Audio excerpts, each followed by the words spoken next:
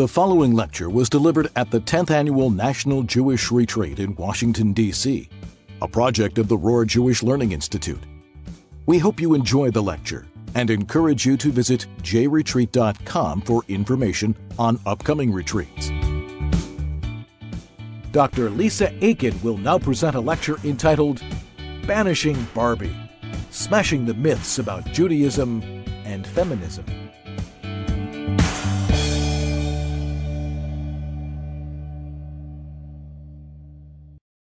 My talk this morning is about Judaism and feminism.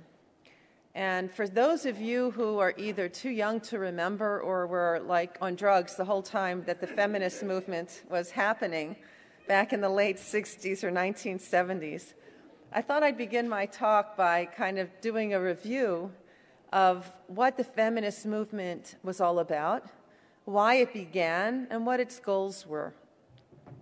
So typically when we have isms, there are Jews behind them. Feminism was no exception. There is a woman named Gloria Steinem who considered herself half Jewish. Her father was Jewish. And the other woman that was her sidekick was Betty Friedan. So these two women decided that women had been oppressed long enough. There were certainly many, many examples historically and on a global level of women being oppressed financially, being oppressed physically, being oppressed in terms of rights. By the way, how many of you know how long women have had the right to vote in the United States? Anybody guess? It's been about 100 years. So until 100 years ago, a woman was not allowed to vote in the United States.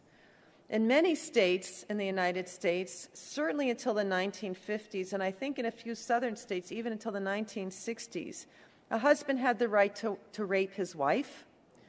In many states, for a very, very long time, women were considered the husband's personal chattel. They were his property. And we can see from this that the beginning of the women's movement had a very long history because in many countries, women were not only considered property, they were financially subservient to men. In places like China, for example, girls would have their feet bound because what was more important than having small feet? Being crippled for life was not nearly as important. And we have many instances in the United States of women being excluded from education and being excluded from jobs. So what Betty Friedan and Gloria Steinem set out to do was actually very noble. They wanted women to have equal access to education, equal access to financial independence, equal access to jobs. But then they kind of went overboard. They decided that anything feminine was holding women back, and the greatest goal in life was to be like men. So if men had something, if men were something, then that was something for women to strive for. Just as an example of how expendable the feminist movement thought femininity was, is that they were very anti-marriage. I still remember the motto today, a woman needs a man like a fish needs a bicycle. So this was something that anybody who grew up in my era had heard many, many times. And it was considered that children were a very big detriment. They would keep you back from getting a good education. They'd be keeping you back from getting a good financial base, from getting the kind of job you want, the job advancement that you wanted. And so they had many, many methods of encouraging women to drop the idea that relationships with men had any value and that children had any value. In addition, partially because these women had been exposed to some form of American Judaism, they were very anti-Jewish. I would say somewhat anti-religious, but very anti-Jewish, meaning that anything that was involved with the gender roles in traditional Judaism was something that they went to town with. The fact that men and women sat separately in a synagogue, that women were not rabbis, that women did not have leading roles in the synagogue prayer services, this was considered to be absolutely unacceptable. And to make things worse, I don't know if either of these women could read any Hebrew and understand what they were reading, but they took the whole system of family purity, which goes into the idea that women and men are separated physically for a period of time every month, And they took the mistranslations of these words that were involved with this process to say women are not unclean, they're not taboo, it's a terrible thing that Judaism has these horrible, horrible views of women, and we must right these terrible wrongs. So with that as background, I should add that I don't know if the women's movement hadn't happened, if I would be standing in front of all of you today.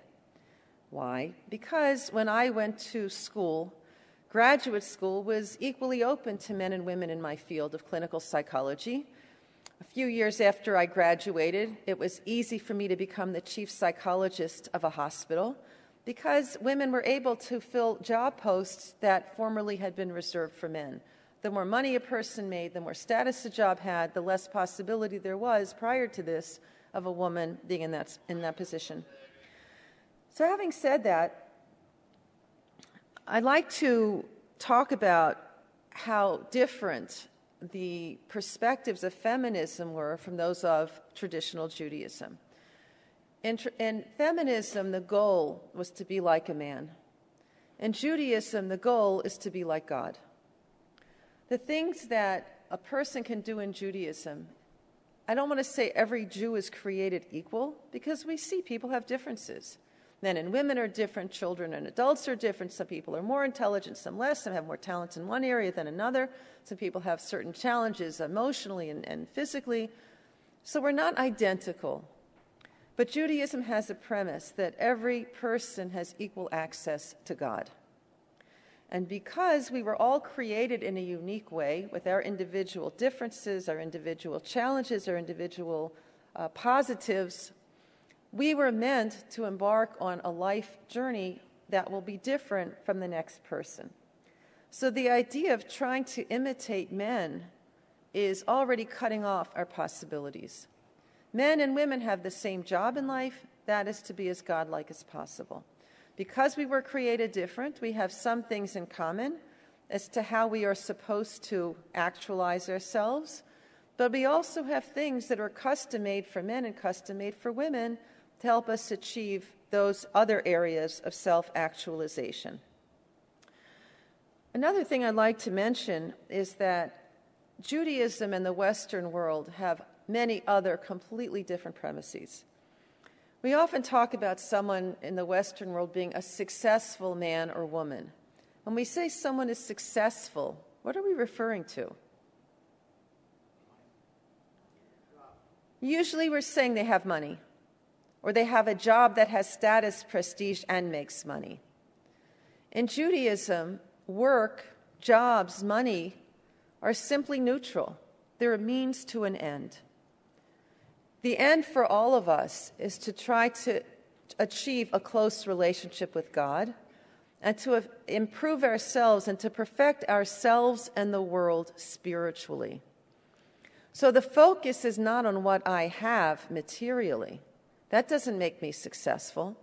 And indeed, to a very, very large extent, once I make whatever normal efforts a person makes to have a job, to make money, the results are not up to me. The results are up to God. So whatever finances, material things we have are really a gift from God. So why should I feel successful if God has given me these presents?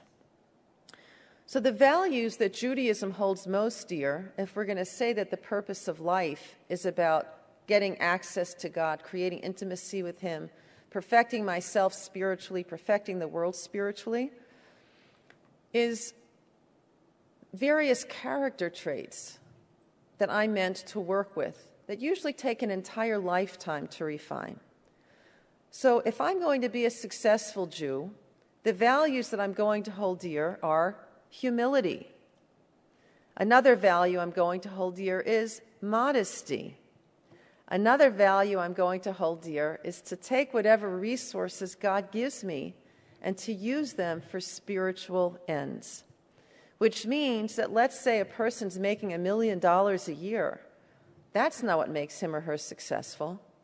How much they're using that money to give to charity, how much they're investing that money in things that are spiritually beneficial to the world is what makes that person successful. So let's take this idea a little bit further. I spoke about the game plan for life in my talk, Journeys of the Soul, a few days ago. I'll just reiterate part of it here for those of you who weren't there. The rabbis asked the question, why did God make a world? God is a being who's totally self-sufficient. He doesn't need us. He didn't need a world. Why did he put us here? And they came to the conclusion that God is a being who is all good. And the definition of all good for God means he's a total giver. So God determined to create a world with human beings in it so we could be the recipients of the goodness that God wants to create. Were God only to give us of this goodness on a silver platter without any effort on our parts, we would be eating what's called bread of shame. We'd feel like welfare recipients. So God gave us a desire to do what is not godly, to do what is invested in the material, in the egocentric, in the sensual as ends in themselves, and to ignore that there's a God in the world. He also gave us a part of himself, which we call his spiritual gene, so to speak, and we call that a soul.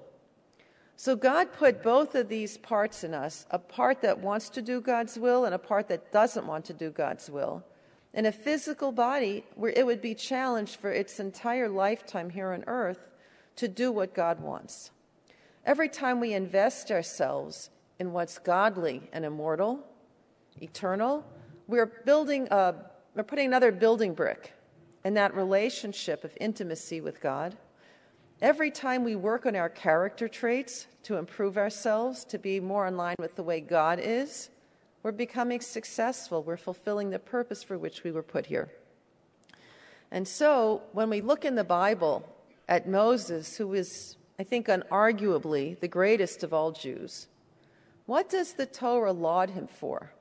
What does the Torah say was Moses' greatest hallmark? Okay, it doesn't say he was president. It doesn't say he was a millionaire. It says he was the most humble man on earth. How many of you, when you're chatting with your friends, would say to your friends, you know what, I'm so proud of my son. He's so humble. How many of you would appreciate seeing headlines in the newspapers? Another humble man found in New York City. Right? It just doesn't make the papers.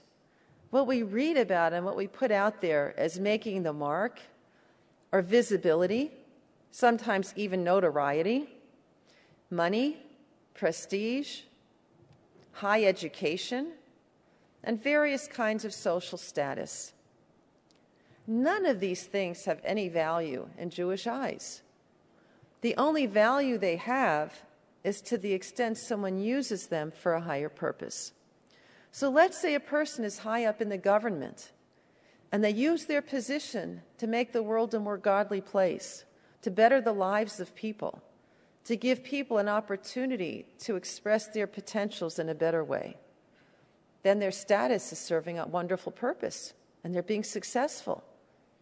But if a person simply has status, they simply are being flashed on the pages of newspapers and the media, who cares?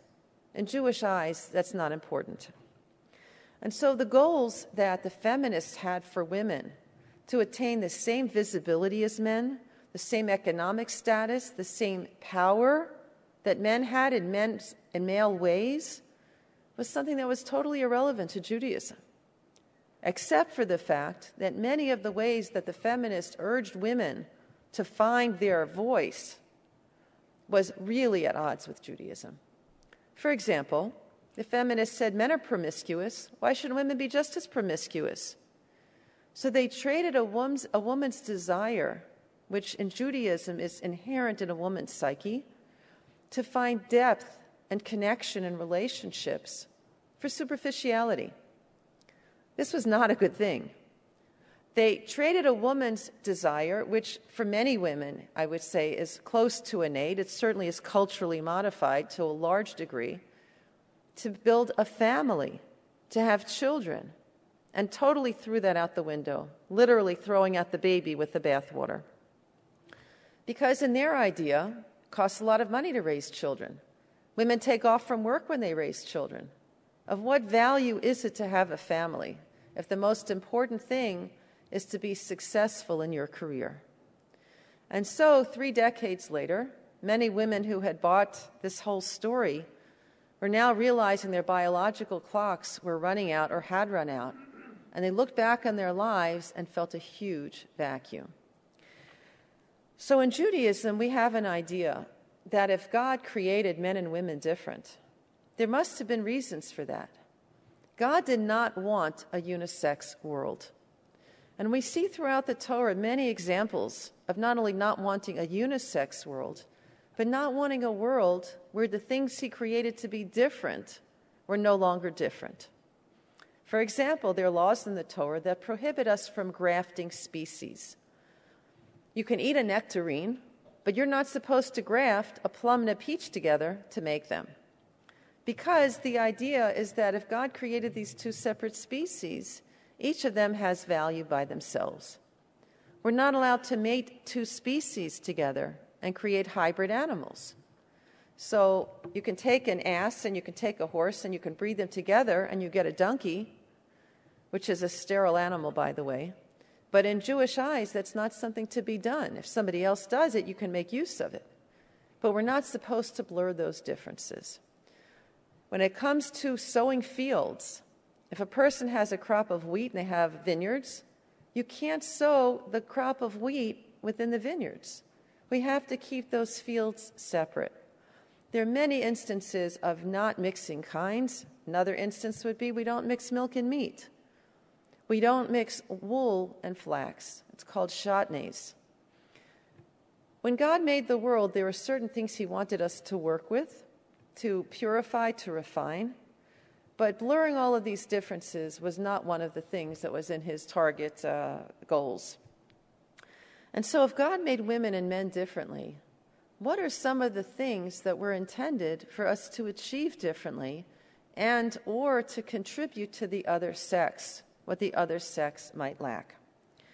So first of all, one of the things that is very much valued in the secular world is visibility. In Judaism, humility and modesty are considered very important values. From the feminist point of view, for a woman to be modest is one of the worst things she can possibly do. Because, as we all know the expression, if you've got it, flaunt it. Judaism says that what's superficial is just hiding what's within. So why flaunt what's superficial? If God gave one person one set of contours and somebody else a different set of contours, why is that something to be proud of? Why is that something to run around showing off to the world? And so Judaism has an idea that God created women to bring modesty into the world. Modesty doesn't mean poor self-esteem. Modesty means hiding what's superficial so that which is essential and hidden can be brought to the fore. That women can be appreciated for their minds and their ideas and their emotions and whatever other abilities they have without their bodies being so distracting that everything else becomes obscured. Same idea for men. Humility is a value for men. Not that necessarily everybody does it. Arrogance today seems to be the rule of the day and has been for many, many centuries. But in Jewish thinking, let's go back to these things that the feminists wanted to give to women. You go into a synagogue, and I'll talk more about why the synagogue has the separate seating. But if you go into a synagogue, the first thing you notice is men are taking center stage. But if you look closely in an Orthodox synagogue, what you'll notice is all of those things that the feminists were clamoring for women to do are not there to aggrandize men. For example, I don't know that any women, any feminists at least, have been clamoring for women to get circumcised. All they want are those things that are showing a certain, in their eyes, visibility, a certain status. But the idea of things that bring us into closer connection with God, that are internal and private, are not on their agenda. So when they go into a synagogue, who do they see standing up in front? They see either the rabbi or they see someone who's leading the congregation in prayer. Now, I'm not going to say that there aren't people who lead the congregation in prayer whose egos are filling the room. But ideally, in the Jewish world, that's not supposed to be that way. That person is supposed to be very humble and realize he's an emissary to God of the congregation. And in fact, I mentioned in one of my talks earlier that for the high holidays, such a person is supposed to be married and have children so that he can really appreciate what compassion's all about. Because he's standing up there and with all of his heart and soul, he's praying for God's compassion to encompass the people that he's representing. If you ever notice when people in a traditional synagogue get called for an aliyah, it's not so the man can be on the front pages of the New York Times. Many men who go up will take their talit and they'll cover their heads, and you won't even see who they are, because they recognize that the closer they get to God, the more need there is for humility. When we had a temple, the people that served in the temple were men, and they had many different categories. The highest category, if you will, was to be the high priest. All of the other priests wore 4 garments, including a robe that went down to their ankles. Why? Because when they would walk up to the altar, their robe would be a little bit displaced, and it was considered inappropriate for a man's leg to be showing when he's in the service of God. The high priest had to wear 8 clothes. And you know what these clothes did to him? He had a turban on his head that was, I think, 54 feet long. Imagine wrapping a turban 54 feet long around your head. It gets pretty heavy. What was this turban telling him? It was saying, don't let your head get too big, buddy. God is above you. And then he had a plate across his forehead. Forehead symbolizes arrogance, right? Effrontery, arrogance. The plate said, Kodesh Lashem, holy to God. He was wearing reminders in every part of his garments. You as an individual are not important. You as a servant of God are all important. He wore a tunic with a breastplate over it that represented all of the Jewish tribes. He's carrying his brothers on his chest. He's not there for them to adulate him. He's there to represent them to God. He's wearing breeches, again, because modesty is so important, both for men and for women. And in case the message got lost along the way, he's also wearing it's like a cummerbund around his waist, which I think was also 54 feet long. And no matter where he walked, he felt this bulge around his middle. Every part of his garments were reminding him, you are here for one purpose and one purpose only. You are here to be in close connection with God, to bring his connection to your Jewish brethren. And so when people look at the people standing in a synagogue and see only that they're of the male sex on one side of the barrier, the mechitza, they're missing the point of why the men are there in the first place. So besides the values of modesty and humility that are so important in Judaism, the whole purpose for which there's a minyan is something the feminists completely missed out on. So I'm going to give you a little bit of background. Most of the time feminists say, you know, it's such a terrible thing. I went to this synagogue and there were 9 men and I showed up and I had to say Kaddish. And I couldn't say Kaddish because they said I didn't count. It's terrible. But let's understand the deeper meaning of a minyan. We read in the Torah that the Jews were supposed to go into the Promised Land. They'd received the Torah from God. They left Egypt not that long before. Before going into the land of Egypt, there were a number of men who insisted that they delegate one prince from each tribe to go and spy out the land of Israel. Moses thought that their plan was to create to reconnoiter how would be the best way to conquer the land so that they could feel it wasn't just coming from God, but they were partners with God in this endeavor. So God said to Moses, fine, let them go. They want to go. You want them to go? Let them go. When these 12 men came back because there was one prince for each tribe.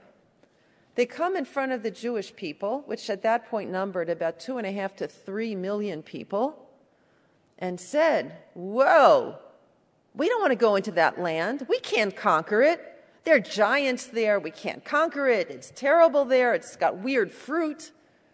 We want to stay here in the desert." There were 10 of these 12 men who brought back this terrible, slanderous report about the land of Israel. Only 2 of them had a different voice. One was named Joshua, the other was named Caleb. And they tried to still the people and said, no, if God says this is good, it must be good. Let's go, we can conquer it. And they were horribly overruled. There was such a ruckus. The men were clamoring not to go into the land. God said, "Have it your way. You don't want to go? I'm not going to make you go. You'll spend the next 38 years here in the desert, and you'll die in the desert. If this is where you want to be, geh gesundheit. Stay here." The women never bought into this. The women did want to go into the land of Israel. The women did believe in God's promise. But since their husbands were destined to die in the desert, their fate was that they would be in the desert for the next 38 years until it was time to go into the land of Israel, when all of the women except for Miriam did go into the land. In the future, a bunch of rabbis got together and said, "You know what? When a bunch of men get together, they cause trouble." How many men caused trouble? 10. There's a mitzvah in the Torah that God says, "V'nikdashti b'toch adat b'nei Yisrael." I should be sanctified among the congregation of the Jewish people. Where it speaks about the 10 men who are an evil congregation who slandered the land of Israel, how many men constituted an Edah, a congregation? 10. So the rabbi said, if sanctifying God needs a minimum of 10 men, let's rectify the mess that men made a long time ago. And let's rectify the possibility that when they get together, they're going to talk about politics and sports instead of getting involved with more ennobling topics. I forgot money. And we're going to give them an opportunity on a regular basis to sanctify God. And this, my friends, is the origin of Minyan. Not that women were too stupid or too frivolous or too unimportant to count. We weren't involved with the problem that had to be fixed. If 10 men get together, a woman can come and she can enjoy the benefits of God's presence being drawn into the world by the power of those 10 men praying together, or those 10 men sanctifying God's name. But she cannot be counted in a minyan because this has nothing to do with her. So next time you hear people talking about how terrible it is that these Orthodox don't count women in a minyan, you'll know the real reason for that. Let's go a little bit further. If we ask, what is the purpose of life in the secular world? Maybe some of you would tell me, to have a good life. What does a good life mean? Usually it's about ease, comfort, pleasure, having as much things materially and bank accounts as you could possibly want. Again, these are not Jewish values. The Jewish values are, what's a good life? To take all of the spiritual opportunities that I've had presented to me and that I can grab onto and to make the most of them, given who I am. And so the spiritual opportunities in life are very different for a man than a woman. Let's go back to the temple for a few minutes just to illustrate that in a sense the temple was a microcosm of the Jewish world. We spoke about the high priest. He had a very high position among the Jews for the purpose of bringing God's presence into the Jewish world, for the purpose of helping the Jewish people connect to their Creator. But there were many other kinds of people who served in the temple as well. For example, among the priests themselves, there was a division of priests in the time that we had a sanctuary in the desert. Some of this family of priests had what you would consider the high-status jobs. They were the ones that carried the menorah, that illuminated the world spiritually. They carried the golden altar. They carried the table that was overlaid with gold that had bread on it, that represented material blessing in the world. We would call that a great job. There was another group of people that carried the heavy stuff, the pillars, the sockets, the things that would make them trip and fall as they were going. People would call them the schlemiels. How many of you would rather do a job of heavy labor than a job where you're standing and just in communion with God? In God's eyes, all of these were necessary. He didn't say, just do the high-status jobs and the low-status jobs give to somebody else. This was a person's designation. And interestingly, the family that had what we might call the low-status job of carrying the things that didn't have the glory and the honor, but were necessary for the infrastructure of the tabernacle, their family name was Merari. Merari means bitter. Very often a person can have a life where it seems that things are difficult, they're hard, they don't have a lot of status. God's saying these people are just as precious and just as necessary in my world as those people who are standing up in the Holy of Holies once a year, representing the entire Jewish people.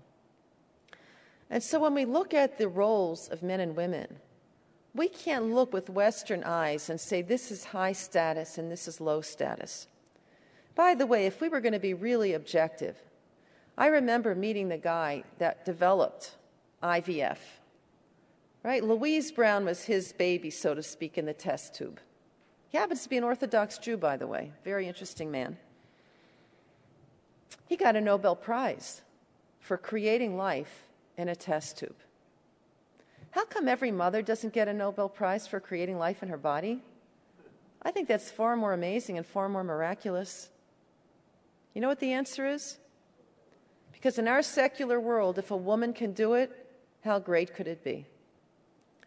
When we look with Jewish eyes at the miracle of birth, the miracle of motherhood, the miracle of being able to take DNA and turn it into a live human being, mold that person's character for the rest of their lives, that to me is monumental.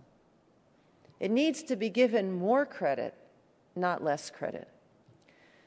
With the women's movement, we unfortunately saw an unprecedented rate of divorce, an unprecedented disintegration of the family, and only now, 40 years later, are people beginning to appreciate the centrality of motherhood, the centrality of women investing time, raising their kids, holding their families together, and the tremendous effect it has on society.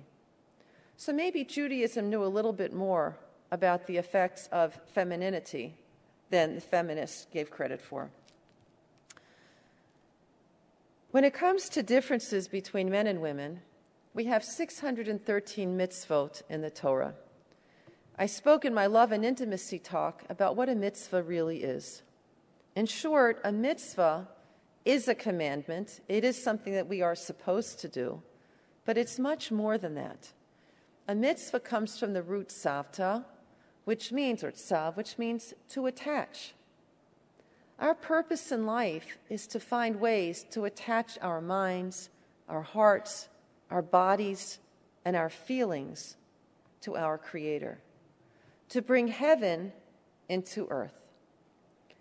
So since we wouldn't know how to do this if God didn't give us a GPS, He gave us a GPS. It has 613 elements to it. Some of these ways that we bring God out in the world are using our intellect. Some are using one part of our body, some a different part of our body. Some are emotional. Some of them are using our power of speech or our power of thought. The most intense, intimate relationship we could have with a person is one in which we bring our entire being into the relationship. And that's the purpose of Torah, to bring our entire beings and the world around us into a constant relationship with God. And so out of these 613 mitzvot, There are some that are reserved for priests to do. There's some that are reserved for a king to do because they have very special missions, because they have very special situations. There are some that are meant for women only. There's some that are meant for men only. The idea that I should take over somebody else's mitzvah is almost as ludicrous as having a football game where the linebacker decides to be the quarterback. Both are necessary, but we have to know whose job is who at the right time. So whatever mitzvot women were meant to have to actualize their spiritual potentials, we have in our basket. We know what those mitzvot are. We know what the possibilities are of how to do those mitzvot. We can bring our individuality to those mitzvot to some degree as well. For example, if I have an obligation, as a man does if he makes bread, to take off a certain amount of the bread and to give it to the priest in a time when we have a temple, that's my obligation. I can do it in a rote way. I can do it in a way where I think about, I meditate on what I'm about to do, the meaning of this mitzvah. I can think about what it means to be materially blessed. I can appreciate and feel gratitude and say a prayer before I begin to do this mitzvah. So we bring our individuality into doing mitzvot in many different ways that really we have enough mitzvot, each of us, to do without having to usurp those mitzvot that belong to somebody else. When it comes to women's mitzvot, we have 3 specific mitzvot that are considered to be a woman's mitzvah. One of them is lighting Shabbat candles, which, by the way, if a man lives alone, he's supposed to light Shabbat candles. But if he's in a woman's home, she has preference. What's the idea of lighting these candles? We go back to the time of Sarah, our foremother Sarah, who lived roughly 4,000 years ago. And there's a midrash that tells us that Sarah had 3 blessings in her home all of the time. One of the blessings is that her Shabbat candles burned from Friday night to Friday night. A second is that when she made bread, there was such a blessing in her dough that it was always blessed. Today, a woman's mitzvah, as I mentioned a moment ago, it also applies to a man if he's the one who's making the dough, is to take off a piece of the dough, which we call the challah, and to give it to a priest who's in a state of ritual holiness. Today, we don't give it away because there are no such priests today, so today we destroy it. What's the idea of having blessing in the dough? What's the idea of having candles burning the entire week? Not sure I would tell the fire department about that one. The last part of the story is that Sarah's tent, it always had the divine presence hovering above it. So the rabbis explained to us that when Sarah would look at a mitzvah, when she would do a mitzvah, it wasn't a matter of numbers. Whatever mitzvah she had, she was so excited about doing. She was so joyous to bring spiritual illumination into the world that her level of spiritual connection to God did not wax and wane during the week. The pinnacle that she reached on Friday to embrace Shabbat, to bring the holiness of the Sabbath into this world, was so great that when Shabbat was over Saturday night, she didn't want to reduce that. She wanted to stay on that spiritual high the entire week. And so she did. In whatever mitzvot she performed, she brought that same level of excitement and joy into the doing of a mitzvah. The idea that her bread always had blessing in it means that whatever she saw in the physical world, she thought about, what am I going to do with this to take its spiritual sparks and elevate them? How is this physical thing meant to be used to bring God into the world in a greater way? If there was food in her house, she would give it to people who were wayfarers, to do what's called hachnasat orchim, hospitality to guests. She would serve it to people and explain to them, this isn't from me. There's a creator of the world, and it's our obligation to appreciate that he gave this to us. to thank him before we eat and after we eat, as a sign of that gratitude. And finally, if a person lives with such a total awareness of God, what better place does God want to be than in that person's home? And so what Sarah did in her home, we're taught by Ramban Nachmanides, who lived in 13th century Spain. When God asked the Jews to make him a sanctuary, the sanctuary brought back into the sanctuary what Sarah always had in her home. In the sanctuary, we had the menorah, the candelabra that brought spiritual light back into the world.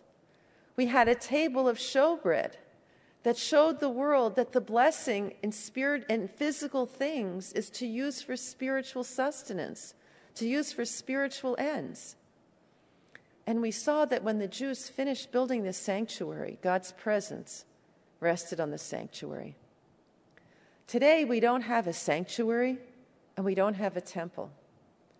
But every Jewish woman can bring these three elements back into her home so that her home becomes a mini temple. How does she do this? By lighting Shabbat candles, by making bread and taking off challah and dedicating her material blessing to God and the people who serve him. Our tables, when we have a Shabbat meal, are like the altar. We put that bread on that table, and when we eat a meal in a sense of sanctity, we're fulfilling the purpose for which that food was created. We're using it to give us the energy to connect ourselves with our Creator. And so on a qualitative level, women can take mitzvot and can achieve exactly the same things with mitzvot of gaining access to God that a man can achieve with his mitzvot. A woman doesn't need to wear tefillin, which a man does need to wear. A man needs to wear tefillin because he tends to be very attuned to superficiality, to the allures of the external world. His eyes can go in the wrong places. What women really want in relationships is connection, not superficiality. A man needs extra protections to make sure that his thoughts and his mind and his eyes stay in the right places. And for women who complain, why do the women have to take responsibility for dressing modestly? Let the men take care of themselves. This is one way that the men are supposed to take care of themselves, to make sure that their eyes and their hearts and their minds don't go straying after the wrong things. I want to talk about another issue that feminists are very disturbed about in Judaism, and that's power. According to the feminists, men have all the power. They're the rabbis, they're the rabbinical judges, they're the ones that run the prayer services. They've got it all. And what are women? Nothing. Well, let's take a closer look at this. First of all, the idea in Judaism of power is divisible into two. In the real world, we have two different kinds of very potent power. One is what I'll call external power, and one is what I call internal power. If you ask the question, who's probably the most powerful man in the world right now, what do you say? Obama. He has the ability to ruin the world in a very short period of time. That's a certain kind of power. He has the ability to affect our lives in many different ways by a stroke of the pen. That's a lot of power. If I ask all of you, who is the person who influenced you the most? What were you going to tell me? I can't hear you. The Rebbe? Okay. Who else? Parents. Okay, I can promise you as a therapist, I've made a career off the fact that mothers influence their kids more than anybody else, for better or for worse. So when we talk about power, God has largely given over to women an enormous amount of power. We can create life. We can mold life. We can mold the morality and the personalities of our children and our spouses. A woman can use that power for good purposes or for bad purposes, and we see both things happening all the time.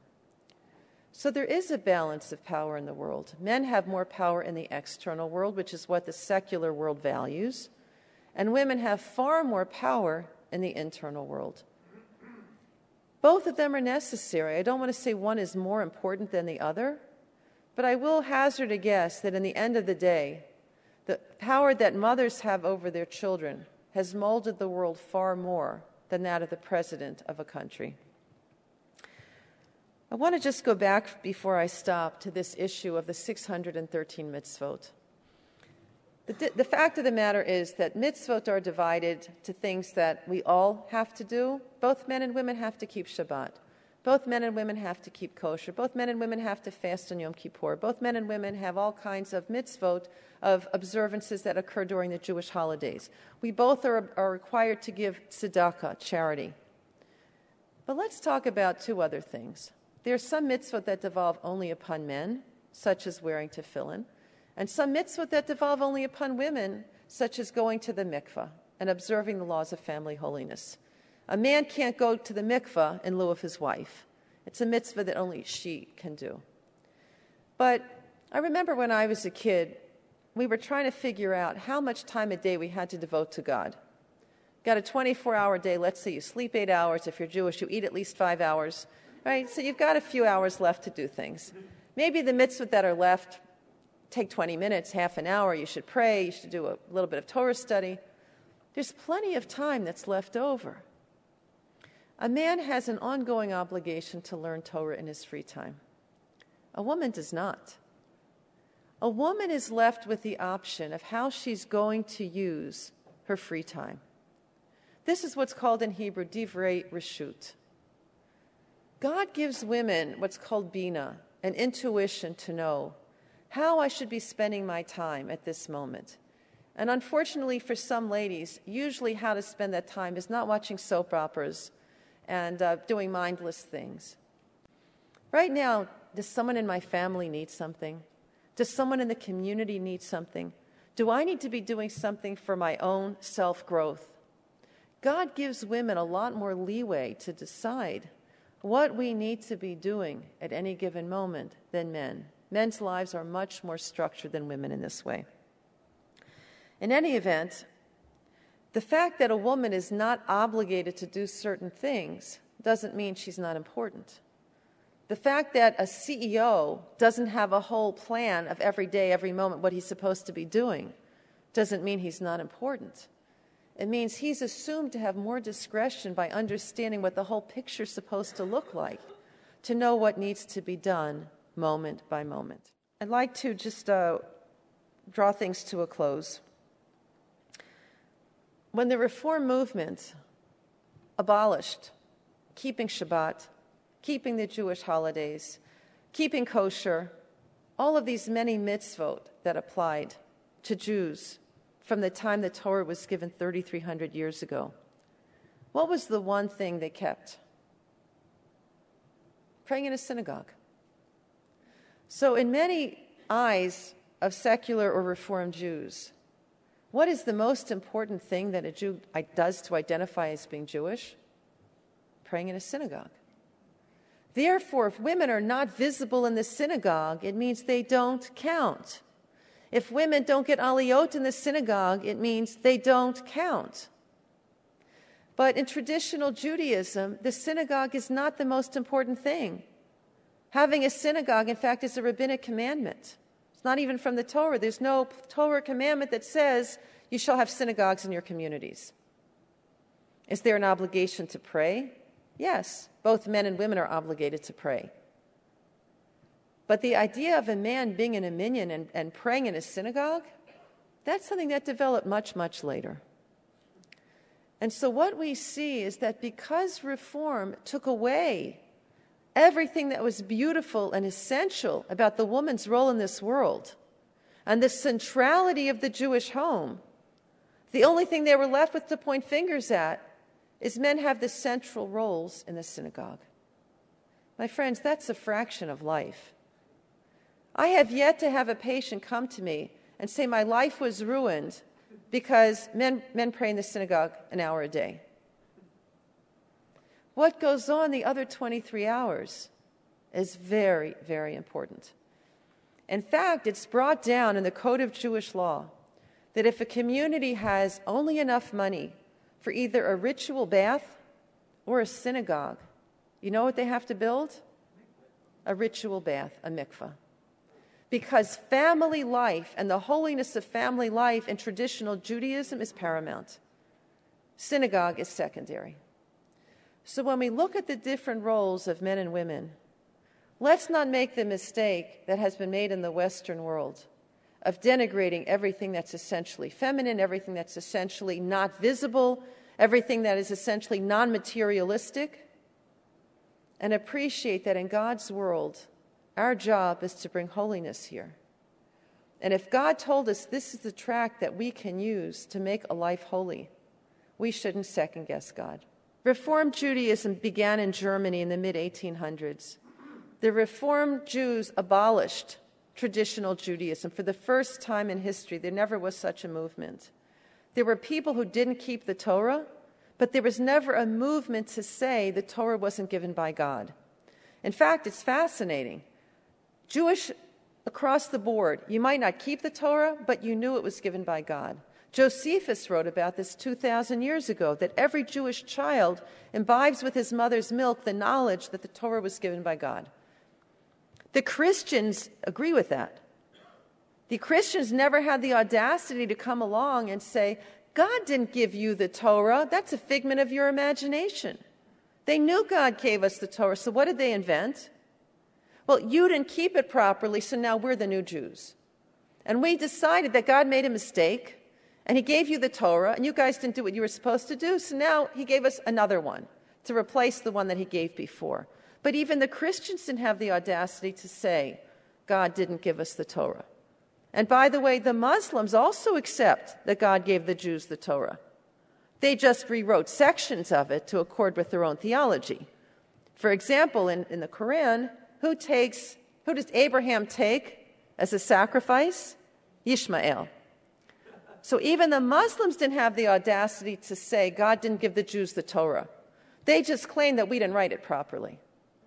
It wasn't until Reform came along in the 19th century that people had the chutzpah to say for the first time, God didn't give the Torah. It was divinely inspired, which means that man can do with it whatever he wants.